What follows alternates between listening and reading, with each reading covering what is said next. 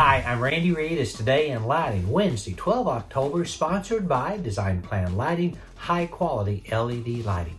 Here are the stories making news. Faith Baum of HLB Lighting Design is retiring. Her career spans 35 years and she will work for HLB part-time as a consultant. Faith is one of the most talented and accomplished lighting designers in the industry. We wish her well. Introducing the artists who are part of Collected Light.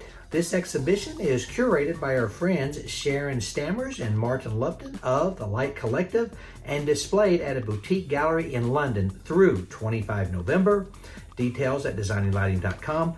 Maui is serious about light pollution. All outdoor light fixtures except for neon must point to the ground and limit short wavelength content to more than 2% of blue light, according to a new bill that was just passed. A lawsuit against the Grand Wailea Resort on Maui is currently in the settlement phase, and it's unclear how Monday's vote will affect the outcome.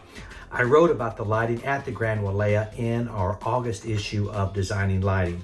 On the 6th anniversary of LumiLED's first 50/50 LED, the output and efficiency have increased by 14% to 693 lumens and 178 lumens per watt at 4000 K. The portfolio has also grown in breadth and is the only 50/50 offering a full array of CCT options at 70, 80, and 90 CRI. Please welcome Roku to the smart home lighting industry. And yesterday the Dow was up 36, NASDAQ down 116. Dowlite had a nice gain. They were up 7.5 British pounds. That's it. Go light up the world. Have a great day. Pray for peace.